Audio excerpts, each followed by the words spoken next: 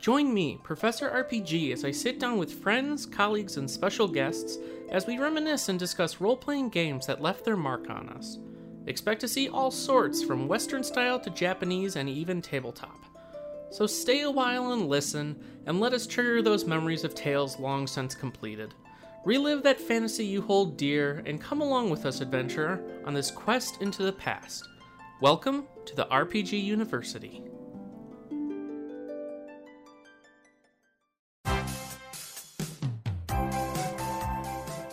Hey, hang on a minute.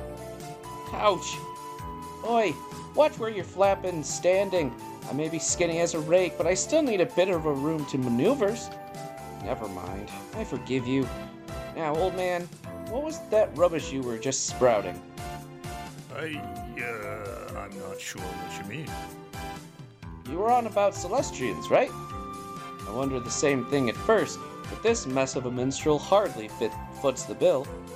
I don't see a halo, do you? I don't see any wings either. Bit odd for a Celestrian, that, wouldn't you say? I suppose you're right. Though, while we're on the subject of odd, who and what are you? Ah! Wouldn't you like to know? Yes, I suppose you would. Then I'd better introduce myself. Wait for it.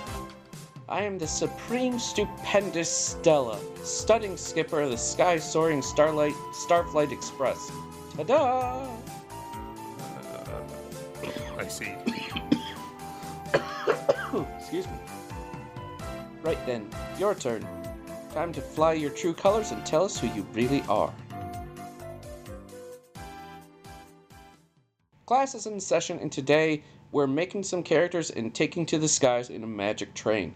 As always, I am your host, Scott White, also known as Professor RPG, and this week I have the pleasure of welcoming to the university from Prima Games and editor over at Rect Global, Lucas White, to talk some Dragon Quest IX.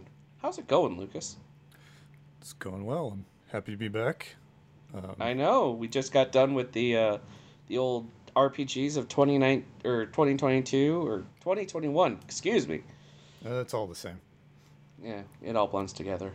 But we're jumping back in time almost 11 years to 2010, where we're going to be talking about this lovely game.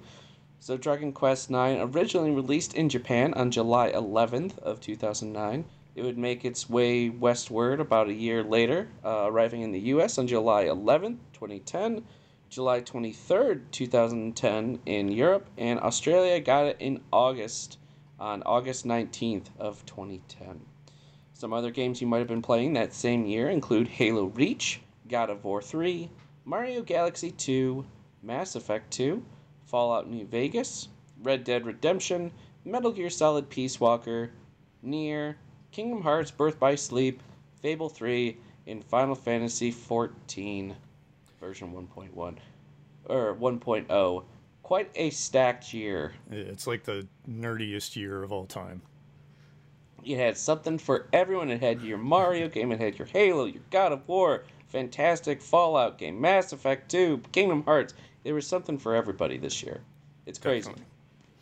Yeah, this is also like just a few months before I started this whole, I guess you can call it a career. Oh, yeah?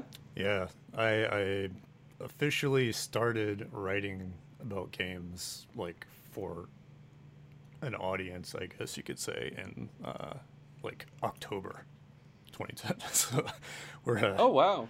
We are Where before. did you start off writing?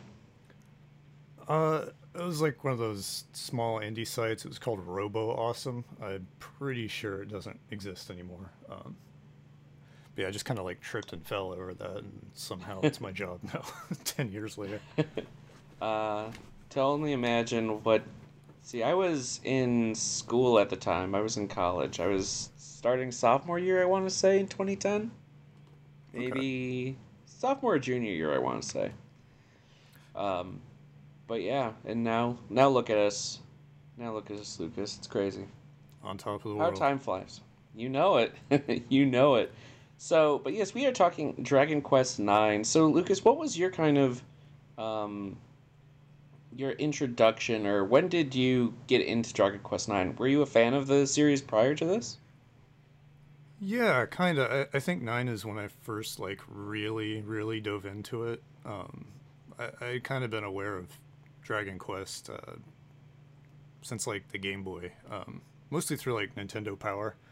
I hadn't actually like owned one yet, but there was like a big old spread for Dragon Warrior 3 when that came out.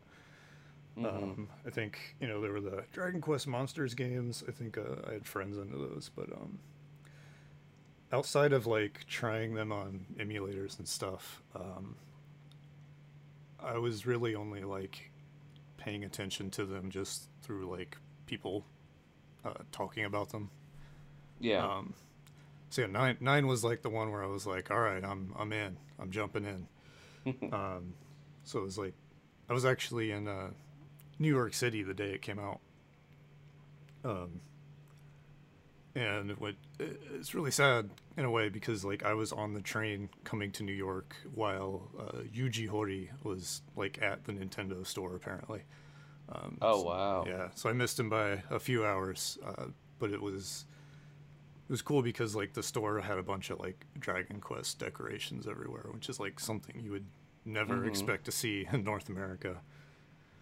Well, they had like plushies around, and like they had like slime stickers on the stairs, and they were giving out blue snow cones outside. It was wild. But then I like walked across the street and bought the game at Toys R Us instead because I had a gift card. Yeah, so I got that game and I just didn't put it down until I was done with it. Like I honestly can't remember being into a game as much as I was Dragon Quest 9, like ever since Dragon Quest 9. I think part of that has to do with my job, of course. But at the same time, like I don't think I've ever recaptured that feeling. Like when I was done with it, I like felt almost lost. Like I don't know what to do. I want more of this, but it's gone. Mm-hmm. And I just haven't found that kind of high yet. I've come close probably, but Yeah. yeah. Yeah, there's a lot to love here with Dragon Quest Nine. Were you a fan of RPGs prior to this, or was this kind of one of your earlier experiences with the genre itself too? Oh, 100%. I've been into RPGs for years, I would say. Like I think Pokemon was probably like my first sort of run in with the genre. Mm-hmm. I played like Power Quest for the Game Boy Color is one that stands out. It's almost like a RPG slash fighting Oh game. yeah, shout out to Power Quest. I Power remember Quest those rules. ads and everything. Yeah, no, that game's great. And then like I just kind of like hit random stuff. I eventually had a PlayStation, so like hit the Final Fantasies.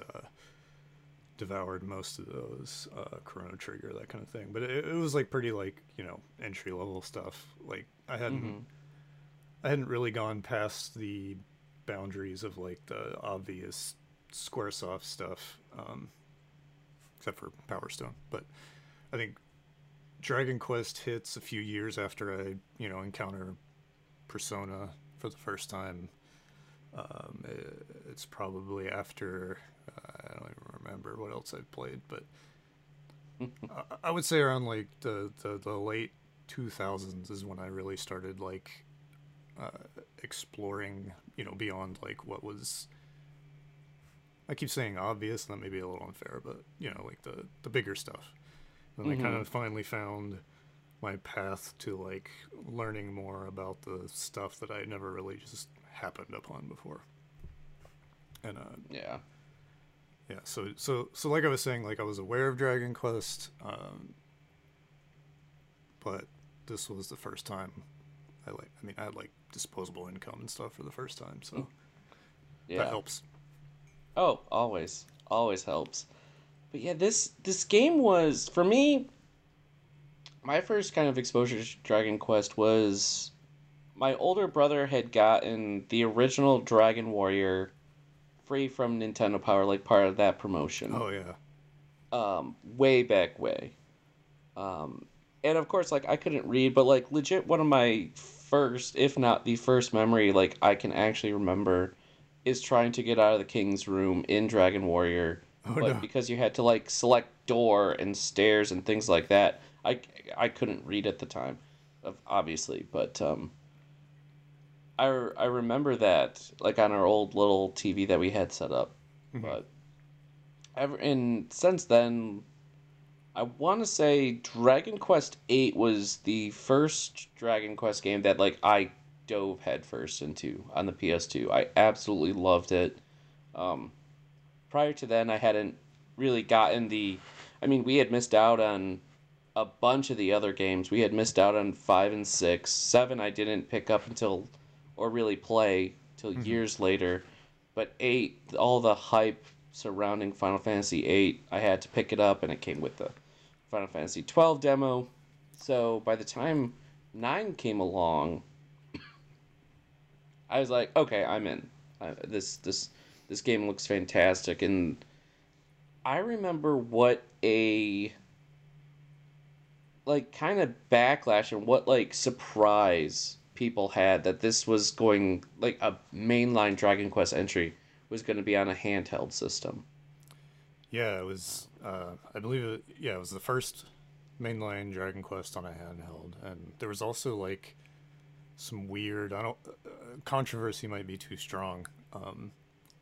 But when the game was first kind of creeping out into screenshots and media coverage and stuff, it was like more of a action RPG for a minute there, until like the fan base practically revolted, and then Mm-hmm. they kind of pulled back and made more of a traditional game. Yeah, it's well, and I can't remember if any of the older Dragon Quest had come out. Like if we had gotten any of the ports of 4, 5, or 6 before this came out. That I'm not sure of. But this being the first like brand new Dragon Quest game and being on a handheld was so interesting. And then it was going to be multiplayer. Like Dragon Quest 9 did so many new things that looking back it's like, "Oh, okay. Yeah, that's okay." But looking back like that was a big deal. So Yeah. much of it was a big deal. Um, I was just looking up the DS remakes, so those did come out earlier. And you kind of see this like this is a really weird chapter in the series history. Mhm. Because, like you said, the series up to then was relatively unknown. Enix was still just Enix, and then after the Square merger, I think 8 was sort of like, all right, we're gonna try this. But they were already like not confident in it, just because of the previous games. So they tossed the demo in there to kind of give it more of like a prestige kind of deal. Like they had like a fancy case for it and everything. And it did well, but not as well as like they wanted it to. So 9 not only took a whole year to come out, but Square Enix didn't publish it. And you'll kind of see Mhm. this happening throughout Dragon Quest's lifetime. You also saw on the DS, if I remember right, the 4 and 5 remakes were Square Enix, but the 6 was published by Nintendo. Could Hmm. be wrong, but I'm like 90% positive that's the case. Um, what was the question again? I was like, Oh, that's, no, there wasn't a question. It was just that this game did so many unique things that oh, right. from the get-go was took people by storm. So, uh Yeah, I was gonna say, getting sorry to cut you off. no, What I was you go thinking of ahead. You're was good. you can look at this game as like the sort of progenitor of Street Pass as well. Speaking of like new things, like this is where that kind of started, at least as far as like the way it sort of turned into Street Pass. Yeah, it was definitely one of the earlier kind of ideas or implementations of the concept for sure. Um, One of the things that defined this game was you didn't have your main, like, you had your main hero, but it was a custom created character, and all Hmm. your party members were created characters, which had been done in previous games as well, like Dragon Quest 3. But this was, I want to say, the first game that had like your main character as a created character. So I'm curious, like, what kind of character did you make, Lucas? Um, I mean, there are only so many options. But I think at this point I was still kind of like naming main characters after myself and like my friends and Mm-hmm. stuff. That was an option, so I didn't get super creative with it. Um, I would just sort of like, all right, I've got blonde hair, so I'll pick that option, and then like whatever hairstyle looks all right. Mm-hmm. And then like it's Akira Toriyama, so all the faces kind of look the same anyway. It's But true. yeah, it was. I want to say it's one of the earliest games I personally played with that much customization. Like Mm-hmm. I think I had like Fantasy Star Online on GameCube, but I can't, and like the Tony Hawk games. But like beyond that, I never like messed with like Elder Scrolls or anything like that.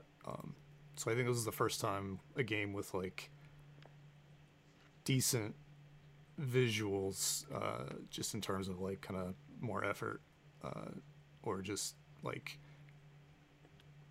fidelity, I guess. Mm-hmm.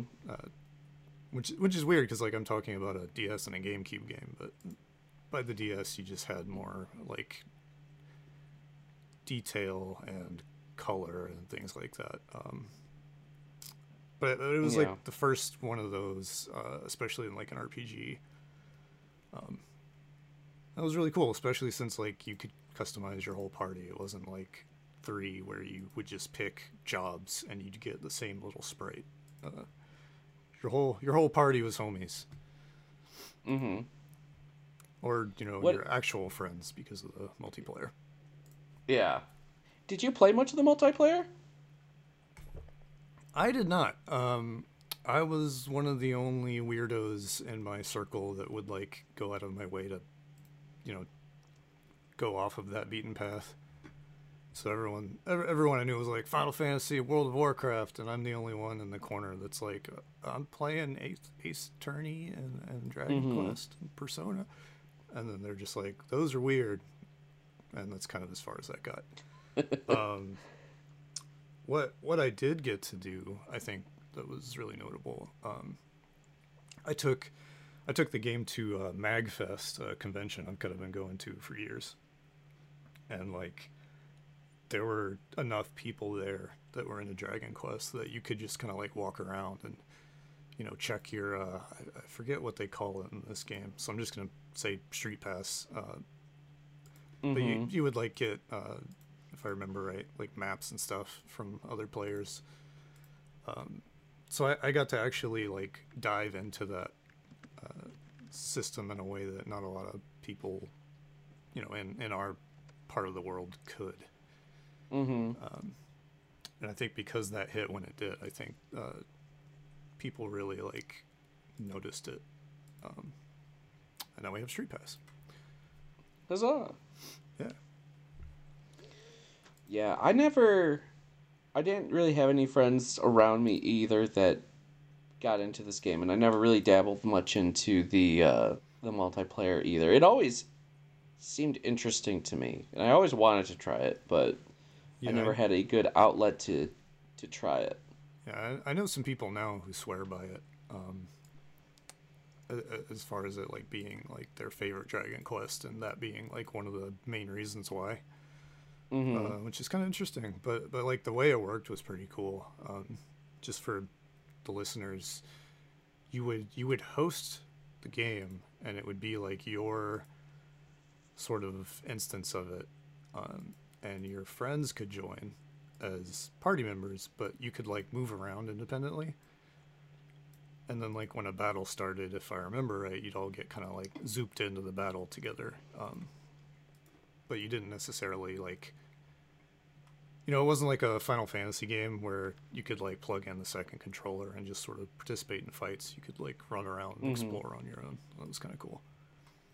Yeah, and there were like versions of like dungeons and raids, like the grotto dungeons and things that would generate, and there were like special bosses that you could fight with your friends that were callbacks to old bosses, and then there was the whole online kind of shop thing that was also like characters from previous games were coming in. You could buy their gear or do quests for them. They really did so much with this game, and it's these aspects that make me desperately want a Switch port. Oh, I I would know. kill for this game on Switch. It's like the only one that from like, 10 and back that I'm pretty sure it's the only one that hasn't had a remake or re-release in some form.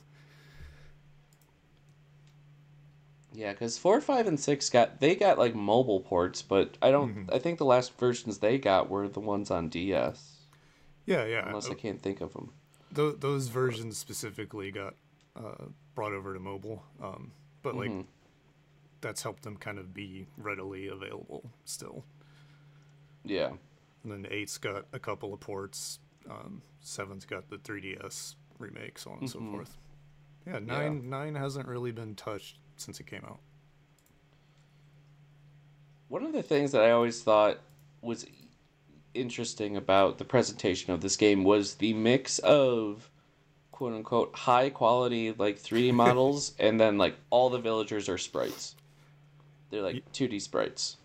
Yeah, I was just playing the game this morning a little bit, and it really seemed like it was just something they kind of had to do to keep the game like running stable and letting players sort of have that freedom over their party.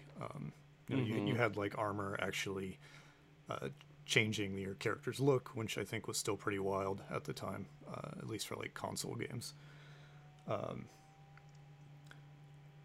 you also had weird stuff like some of the text being like textured versus like actual text, if that makes sense.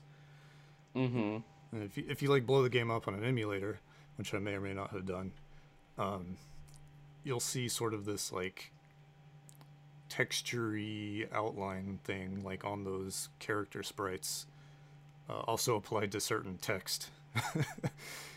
It's just like they were really like cramming this game in there. It also only had one save slot. That bummed me out so much. Like that still hurts. Yeah. Still hurts me.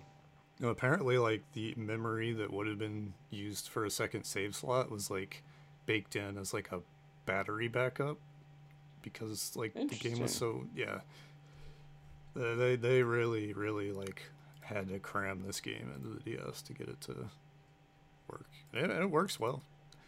Oh yeah. Despite it's like the gameplay is on the bottom screen, and I think that inherently comes with like a frame rate cap compared to the top screen and all this other weird stuff. But so what did you think of the kind of the story of it? Because in general gameplay of Deep Dragon Quest IX. So as far as like gameplay, it's I'm pretty sure it's still my like favorite game in the series to play. The way combat works is kind of the same as anywhere else, but like the camera swings around and like it moves really quickly. It really there's a lot of effort put into like making it look a little more, I don't want to say modern, but at this point Dragon Quest was still like static camera. You see your characters attack, but otherwise you're staring at the monsters, and they kind of did the same thing here, but when your characters go to like attack, and I think even like during some parts of the battle you're not controlling, the camera would actually like dramatically swing around the battlefield and stuff. So it just like felt a lot kind of more like snappy, I guess. Mm-hmm. And I think still, if you compare it to like 11, even though it has like speed up options by default, it's still like slower than 9 was. And it's got like my favorite job system of all time. Yeah. That's just amazing to dive into. As far as the story, this is another like example of this being my first one to dive into, because I didn't realize a lot of Dragon Quest games, they sort of have like the plot sort of hanging over everything, but almost like ignored at a lot of parts, because when you like go into a new town, it's not just like the next town. It's like the town has its own like almost self-contained story built into it, that usually only feeds into the main plot kind of tangentially. Mm-hmm. And so it was really like just having like this almost an anthology of little RPG stories, and some of them were really well told, and I just never encountered anything like that in a game like this at the time. You go back to like Dragon Quest 7 or 6 or whatever, and you'll still kind of run into that, but you know, I played this one first. Mm-hmm. Yeah, it's like it had a lot. It had some pretty good plot twists. I remember. Yeah, the actual plot was kind of interesting, because like it's got this.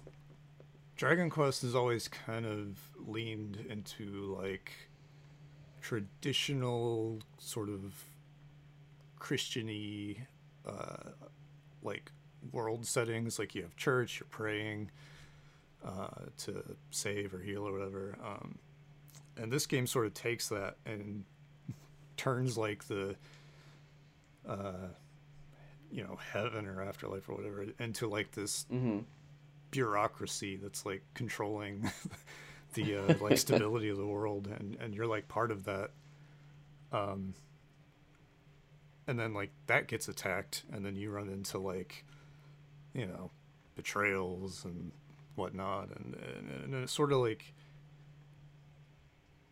it takes a lot of the I hesitate to say conservative, but I mean that in like a sort of like a tone sense more than anything else, but it like takes that history and then sort of like really messes with it, and then ultimately I think it's a lot of it is about like how people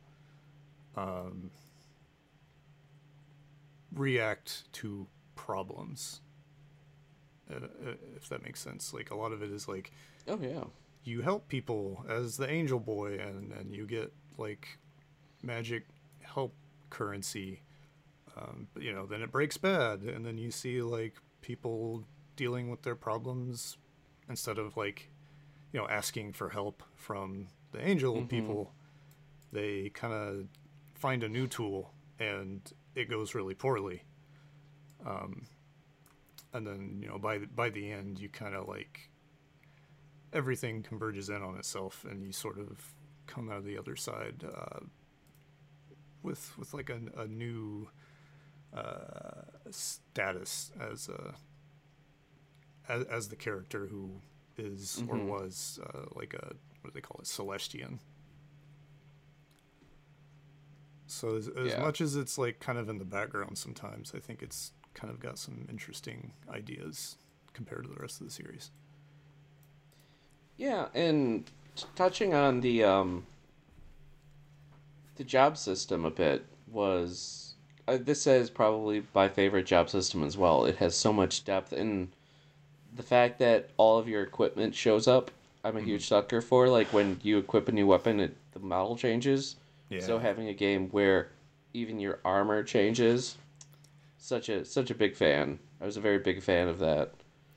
Yeah, it was cool. They kind of had like a look for each class, like you saw it in all the like marketing and the art and stuff. And like getting that armor was always like a little tougher in a lot of ways. Like you had to beat certain side quests to get like the pieces of it and stuff. Yeah. So it was like exciting to get there and have that class specific look, but then you could go beyond that once you're even stronger and kind of play with it more. But they really used that as like an interesting representation of like your progress. Mm-hmm.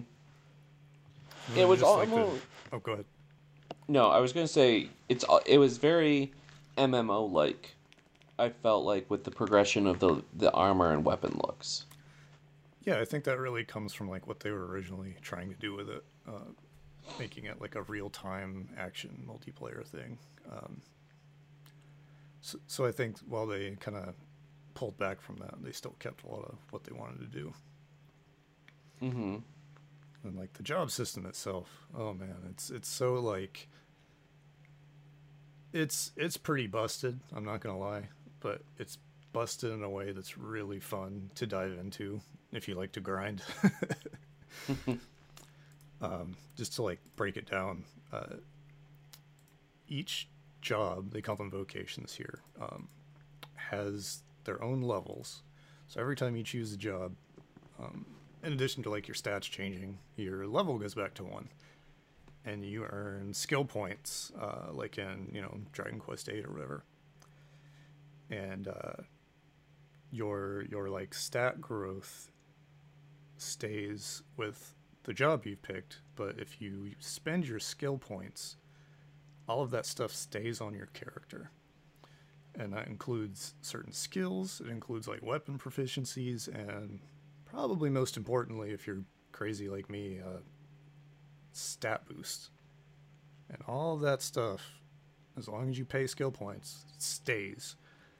So if you want, which is exactly what I did, you can be like, all right, so this is where I want to end up with this character. But I'm going to go ahead and level them up through all the other jobs first so they can have like a bajillion stats, and it doesn't matter what they are at the end because you're just like wrecking house, and then you can just like really just use whatever equipment you want, thinks it looks cool or whatever, because you're going to be doing 1,000,000 damage and not taking any yourself. If you don't want to take it that far, there's still a lot you can like play around with. Oh yeah. What was your preferred class? What was your end goal? I know I ended up with, I think I had whatever the like archery type class was. I can't remember what it was called. I definitely had a gladiator because I like hitting things really hard. I don't usually mess with magic that much. Mm-hmm. I always like to have like a thief type character. Gosh, it's been so long. Gladiator, I remember the most. And I liked how there were like advanced classes that you had to complete special like quests to unlock too. Yeah, I thought those were cool. There's like the duelist, I want to say, or something. Oh, here we go. So we got Gladiator, Sage, Paladin, Ranger, Armamentalist, and Luminary. There you go. Yeah. So, oh yeah, the Armamentalist was cool because it had like this sort of red magey kind of thing happening. Yeah. Like it wasn't super clear, but a lot of the art for them, they have like really frilly hats and stuff, so it kind of like captures a similar vibe. I think that was the class that was like the hybrid class. Like it had some decent magic spells, but then also like your swords and stuff. Like Yeah. sword skills. Yeah, so I think I kind of went like not Paladin, Gladiator, Ranger, and then like you have Luminary, which I think your main character just gets as the story goes on. Mm-hmm. And then I probably had an Armamentalist. I doubt I had a Sage. Just because like Magic and Dragon Quest games is really up and down in a lot of ways, but Mm-hmm. I probably like had my Armamentalist as a Sage at one point just to get all that like bonus MP and stuff. Yeah. Yeah, that's what I remember. Man, it's such a shame. Like my biggest complaint was always with this game that there was only one save file. Hmm. That was my biggest complaint. And I may or may not have gotten an extra Dragon Quest card just so I could restart a game or start a new game. Nice. Yeah, I think I don't know. It was so good. I guess like I wish it looked a little nicer. Um, I wish that like maybe the customization was a little more varied, stuff like that. But I can't think of any like capital P problems I had with it. I was just like enthralled the whole way through. Yeah. I remember I was working at a video store at the time, and we would rent out DS games, and we would usually get games in like the Friday before so we could process them and everything, and we as employees we could take them home and kind of rent them for free until the games came out, because after then we couldn't rent them for like 3 weeks. And I remember us renting. I took home Dragon Quest IX, and I spent so much time in it over that weekend and everything that I didn't want to lose my save file. So I went out and bought a new copy like the day it launched, and just brought that back to work so I didn't lose my save progress. Nice. So technically, my copy is the one that was provided to Family Video back in 2010. But Shout outs to Family Video. yeah, but yeah, I also got super stuck, like pulled into this game and absolutely love it. It's just so good. It felt so good to play in the DS. Like it was just an all around very fun and good game Yeah. that desperately needs a new port. Yeah, definitely. I guess like notably it was I think peak level 5 when they were really kind of like on top of whatever it is that level 5 does. And it's interesting because like after that you have Dragon Quest X, which is an MMO, so like we don't really know much about it over here. Fingers crossed we'll get the offline version that's coming out. Fingers crossed. Fingers crossed. And then like Dragon Quest 11 is kind of like I think it was mostly just internal at Square Enix, but it doesn't really have like the same sort of like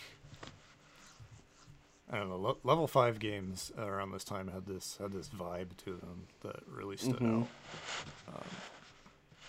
And I think in 9 more so than 8, it really just had this like unique feel to it. Yeah. I miss level 5. I miss like good level 5. Like Rogue Galaxy and Dark Cloud days. And White Knight Chronicles. I miss those games. I miss them. Come back to us, level 5. My kid loves him some Yokai Watch though. Yeah? Yeah, he's super into it. It's like, oh, it's level 5. Yeah. Never got into the Yokai Watch series. I have not touched it. Not for any reason. I do remember one of my good friends and I went to Toys R Us back when Yokai Watch was just coming to the US. And I remember they had the stock of the actual Yokai Watch like roleplay toys with all the coins and stuff, and it's like, oh man, we gotta get a couple because these are definitely going to become collector's items because everyone says it's the new Pokemon. Nope. They did not retain their value. They did not retain their value. Not even a little bit. It's a shame. It really seemed like it was going to be a thing for a hot minute there, and then just... It was in Japan. It just did not catch on over here. Yeah. I think it petered out over there, too, kind of. Yeah. It's past its heyday, that's for sure. Dragon Quest, though, still, Definitely like, not. shuts down Japan, though. Yep.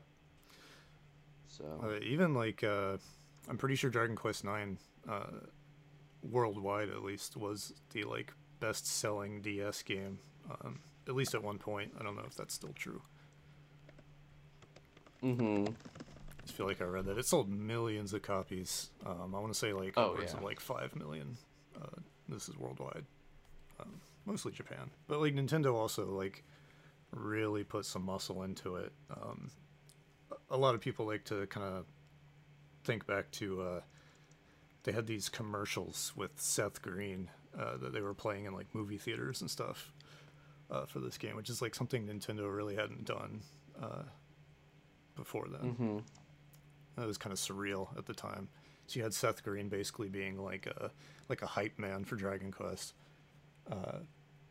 Like in you know, outside of the commercials too, he was always like, "Yeah, I love this game. I'm the robot chicken man." I will say, shout out to the like the mod community around Dragon Quest IX Oh yeah. that has figured out a way to keep the online shop going. Mm-hmm. So you can still access all those time specific items and everything with the DQVC. Yeah. Yeah, so That was looking pretty dicey at one point. I know that like now, if you kind of have to mess around with your Wi-Fi settings a little bit, just because like security has changed so much. But if you kind of set your Wi-Fi to something the DS can connect to, and then you like set the DNS server to a specific number, you don't even have to like mess with the game at all. You can just like access the stuff. It's really cool. that is very cool. Yeah, so if you're interested, just look up Sack Chief on YouTube. He's got a tutorial video that, as far as I know, still works. Perfect. Yeah. Perfect. But yes, this game is utterly fantastic, and that's one of the games I kind of want to replay this year. Because I have a 3DS capture card, so I kind of want to boot up a fresh file and, well, buy a new card, then boot up a fresh file, and play through it again. But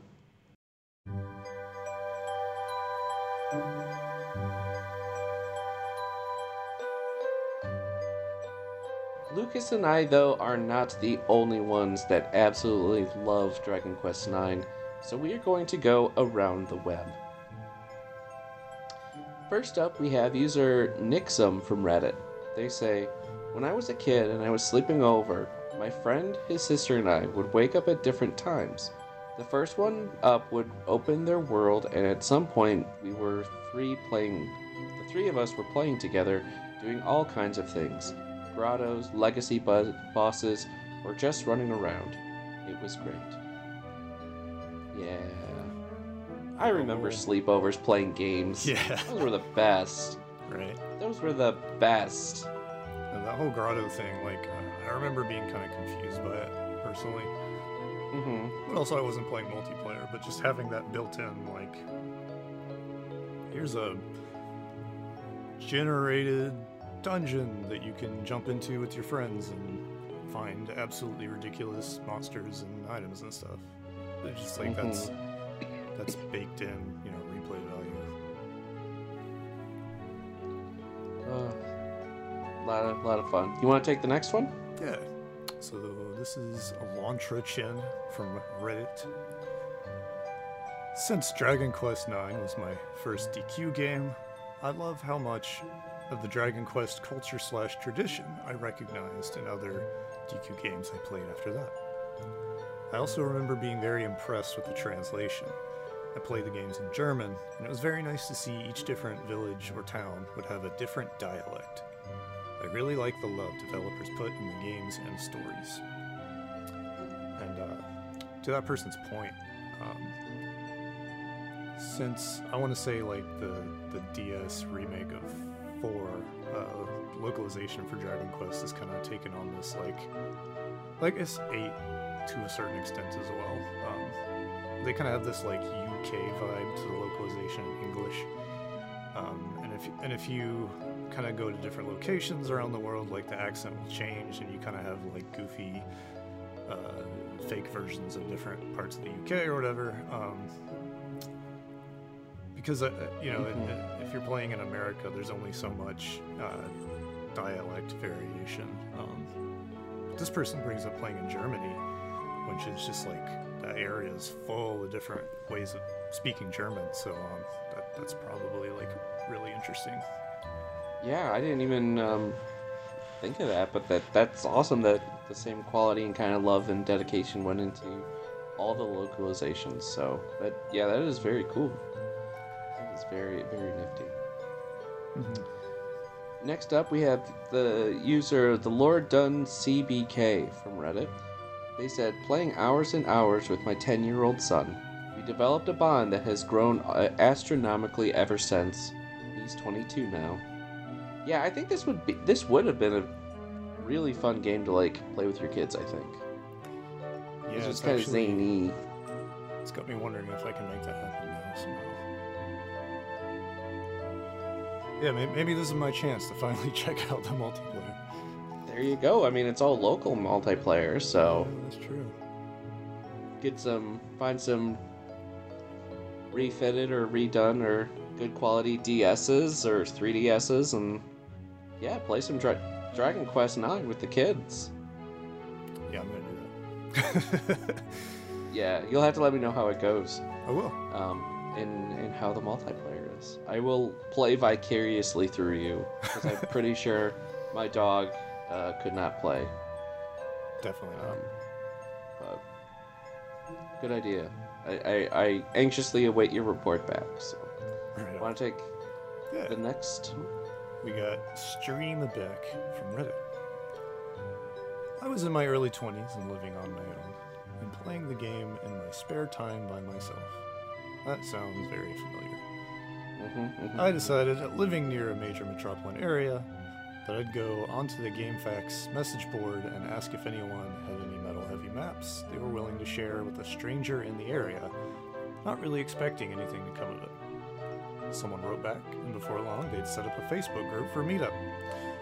2 weeks after, I just kind of, on a whim, reached out on a random message board. I ended up meeting with like 20 strangers downtown sharing maps. There was one mom and dad with their kid, all three of them were on DS, some couples, some single folks, old, young. The group really ran the gamut. It was fun. It was weird getting that sense of friendly community from something that had been really solitary for me up to that point. Everyone was incredibly nice, and some had even come not looking for maps themselves, just looking to share and pay forward kindnesses that had been done for them. It's a fun memory. It's the only time I've ever done something like that with a game.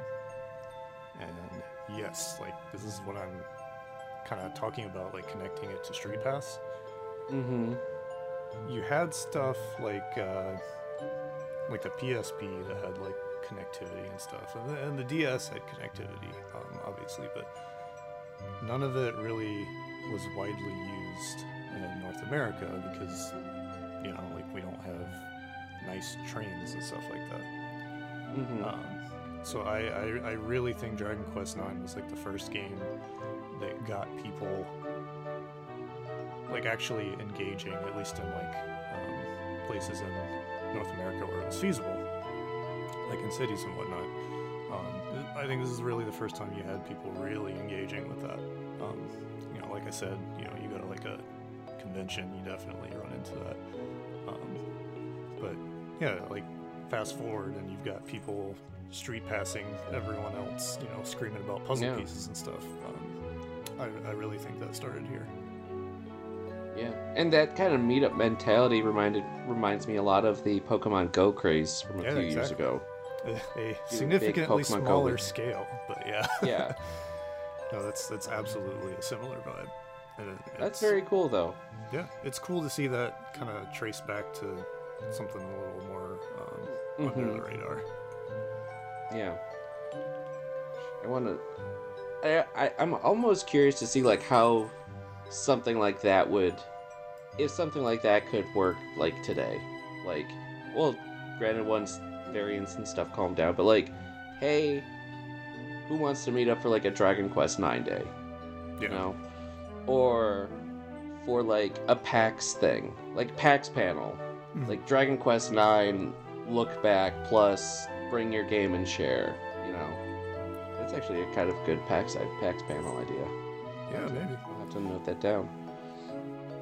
But next up, we have user MDBAI2019 from Reddit. They say, when I started playing Dragon Quest IX, I was dating my now wife. I would hang out with her until she fell asleep every night, then head back to my house, get comfy in bed, and play Dragon Quest until I couldn't keep my eyes open. I had no specific goal in mind. It was mostly just farming metal slimes. By the time I beat the game, I was murdering everything in my path. It took me a while to do so because I didn't want any of it to end, the game or the happiness. To be even more corny, one of my characters was designed and named after her. So when I think of Dragon Quest IX, I'm transported back to those times. That's how you do it, man. Yep. It's like XCOM, except your friends don't get murdered. You know? Well, if your friends do get murdered, you can revive them. Yeah, you just take them back to the church, it's fine. The shrine, the old shriney shrine. Yeah. They only I have to probably spend have few minutes in a number of... coffin. I probably have a number of old RPGs and things where the female lead is named after a crush of mine at the time and friends. I'm sure that's like ubiquitous. Just Oh, yeah. largely unspoken. It's just par for the course. It's just what you did. It's what you do. Yeah. There's like little time capsules of young love. Exactly. In your video games. Yep. Let's see. Next we got Boomhauer007 from Reddit. I didn't really have easy internet access when it came out, so I was totally blind. Or it. Anyway, I played through almost 40% of the game before realizing you had to get other party members from the soldier office thing. I figured party members would join eventually, and thought it was odd that I was solo for long. Eventually I got to a boss that was taking 2 to 3 turns and also had poison that was unbeatable for me. So I biked to the library to look up what I was doing wrong. Obviously I had missed the part where you got characters. The game got much easier after that, despite the characters still joining at level 1. Not sure if it's a fond memory, but it's definitely a memory. Yeah, I feel like I will admit there were situations in RPGs, especially growing up, where this was very much the case, where I missed the dialogue of a tutorial or something, and I was playing with a self-given handicap because I didn't know something, for sure. Yeah, this actually reminds me of an anecdote I saw when I was kind of reading about this game like last night and this morning. And basically it was about the game's difficulty, so it's not quite related to what this person's talking about. But the intricacy of this game, especially like kind of how involved some of the things like the crafting system and like the quests and stuff, and even some of the battles were kind of difficult compared to games before it. That was deliberately sort of baked in by the developers because of things like online guides kind of gaining ubiquity at the time. There's a quote here. I don't see who it's attributed to, but just to quote the thing on Wikipedia here, it says, Dragon Quest IX was designed to be the hardest game yet. The rationale is the developer said, people can always find out information on the internet. Like that's part of the game experience. So basically they were like, why don't we just kind of do whatever we want here, and if it's too much, then they'll just look it up on the internet. You run into stuff like that, I guess. There you go. Yeah. Oh, good times. But thank you to each and every one of you who submitted your favorite moments and memories today. We very much appreciate it. Now, perhaps you haven't played Dragon Quest IX and you're sitting there thinking about how you can play it yourself these days. Well, we are here to help you with that as well. Unfortunately, it's not legally available digitally anywhere. This is really pre-digital game storefront days, especially on handhelds. So you're going to be looking for a physical cartridge. Now, loose, you're looking at a cart ranging between $30 and $45, depending on where you find it. A complete copy will range between $50 and $65. And if you manage to find a new, still sealed copy, you're looking definitely past $100, perhaps even upwards of $150. But yeah, it is still fairly easy to find, especially like on eBay. And if you're just looking for a cart for perhaps like myself, just another save file, or want to get in and you don't care about the manual or the box so much, 30 to 40 bucks is what you're probably going to be looking at. So, not too bad, especially considering the other Dragon Quests on the DS are Oh yeah, can be easily double that. So, Dragon Quest V, I think at one point it was like a few $100. oh yeah. They're they are 4, 5 and 6 are definitely up there. But Dragon Quest 9 luckily because it was such a hot seller and there's so many out there, Yeah. far cheaper, far cheaper. So, let's say you've gotten yourself a copy of Dragon Quest IX and you're looking for some tips or strategies or advice. Well, we are here to help you as well. So, Lucas, what tips or advice would you give brand new Dragon Quest IX players? Yeah. So I just want to again point to Sack Chief on YouTube with the tutorial for how to like access the online content without having to, mess with like save game editors or whatever. As far as I know, that still works in 2022. But the bigger tip I have is kind of the best way to grind experience. Typically in Dragon Quest, you're looking for metal slimes, and they dodge most of your attacks, don't take damage from magic, they run away, etc., etc. There's a couple of tricks that you can set up to make your life easier hunting these things. So there's two skills. One of them is for spears called Lightning Thrust. The other is for axes called Hatchet Man. These don't have the best hit rate. Like that doesn't make a huge difference, but it's a guaranteed critical. Wherever you are in the game, that's going to take out the metal slime you're using it on.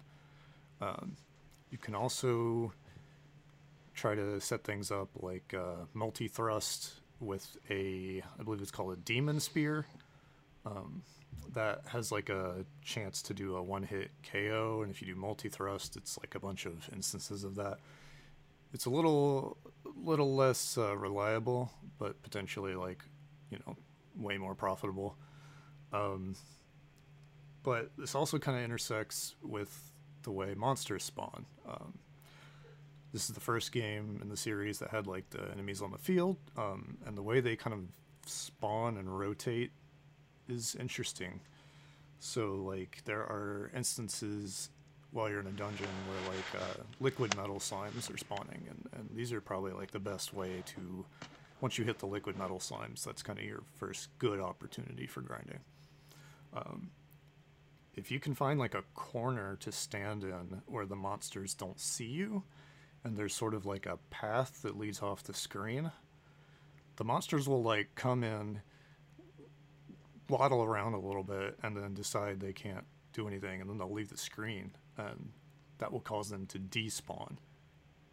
Right, so you'll have this like rotation of, usually you can kind of finagle yourself into a part of the screen where like 2 or 3 monsters are coming in from different sides, and they'll just kind of come in and leave and come in and leave, and eventually you'll get your metal slime or whatever. So you can just kind of like find your hunting spot and just like chill out and watch a show or something, and you don't have to worry about going after these things. You can just let them come to you. So like it's definitely involved, but that takes a huge amount of effort out of the equation. Very cool. Did not know that. Yeah. See, you can even learn new things all these years later. For me, my tips, kind of playing off of what Lucas mentioned to help with the grind, is the less characters you have in your party, the more experience that your party members will get. So after each battle, there's a pool of XP that is then divided between the number of characters currently in your party. So if, truthfully, kind of playing off of what the other uh, user didn't realize you could recruit party members, I was actually running a party member down pretty much my entire first playthrough. I had 3 characters instead of 4. So, but yeah, so use that to your advantage if you want to power level, combine Lucas's metal slime farming tips with reduced party size to really speed along that grinding and get you to all those sweet, sweet abilities sooner. All those passive stat bumps. All those stat buffs.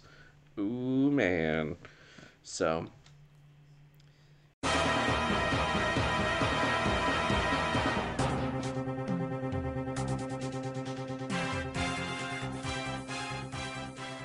we are getting to the point of one of my favorite parts of each episode, the monster or enemy of the week. So, Lucas, what enemy or monster are you bringing to the arena this week? My absolute favorite monster, probably, but more importantly, one that debuted in Dragon Quest IX, the Cruel Cumber. This is just like a stupid cucumber thing with arms and legs that's like wagging its tongue out of its mouth, and it's got a spear. It's pretty awesome, and I think it's one of the first monsters you actually fight in Dragon Quest IX. Oh yeah, it's out there with the slimes, and it's just so ridiculous looking, and the pun is so good. And when you beat them, they actually like fall down on the ground and drop their spear on themselves. It's really fun. It's even better in like 11, where there's like an extra animation where they're like, "Wah!" I stabbed myself. And then like you get to the other colors, and the puns still kind of hold up. You get like the Zoomini, I believe is the second one. I can't remember what the third one is, but yeah, love me some Cruel Cumbers. Cruel Cumbers are fantastic. And for their stats, they have 10 health, 2 MP. Their attack value is 12 with a defense value of 9. They're a bit faster with an agility of 10. When you vanquish them, you'll gain 3 experience, 5 gold pieces.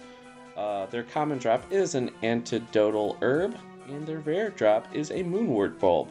The description of these cruel cucumbers are pokey little vegetables that often trouble travelers, but are terribly sour losers. The violent vestiges of veggies vetoed by unadventurous food eaters. They fight for the favor they didn't find as food. So there you go. The Cruel Cumber. Yeah. Their normal attacks are just a normal attack, and they don't know any spells, so they can either hit you or run away. And they are found at Angel Falls, one of the first places in Dragon Quest IX. Yep. Because they decided the slimes need a friend. Oh yeah. Great friend. Great friends. So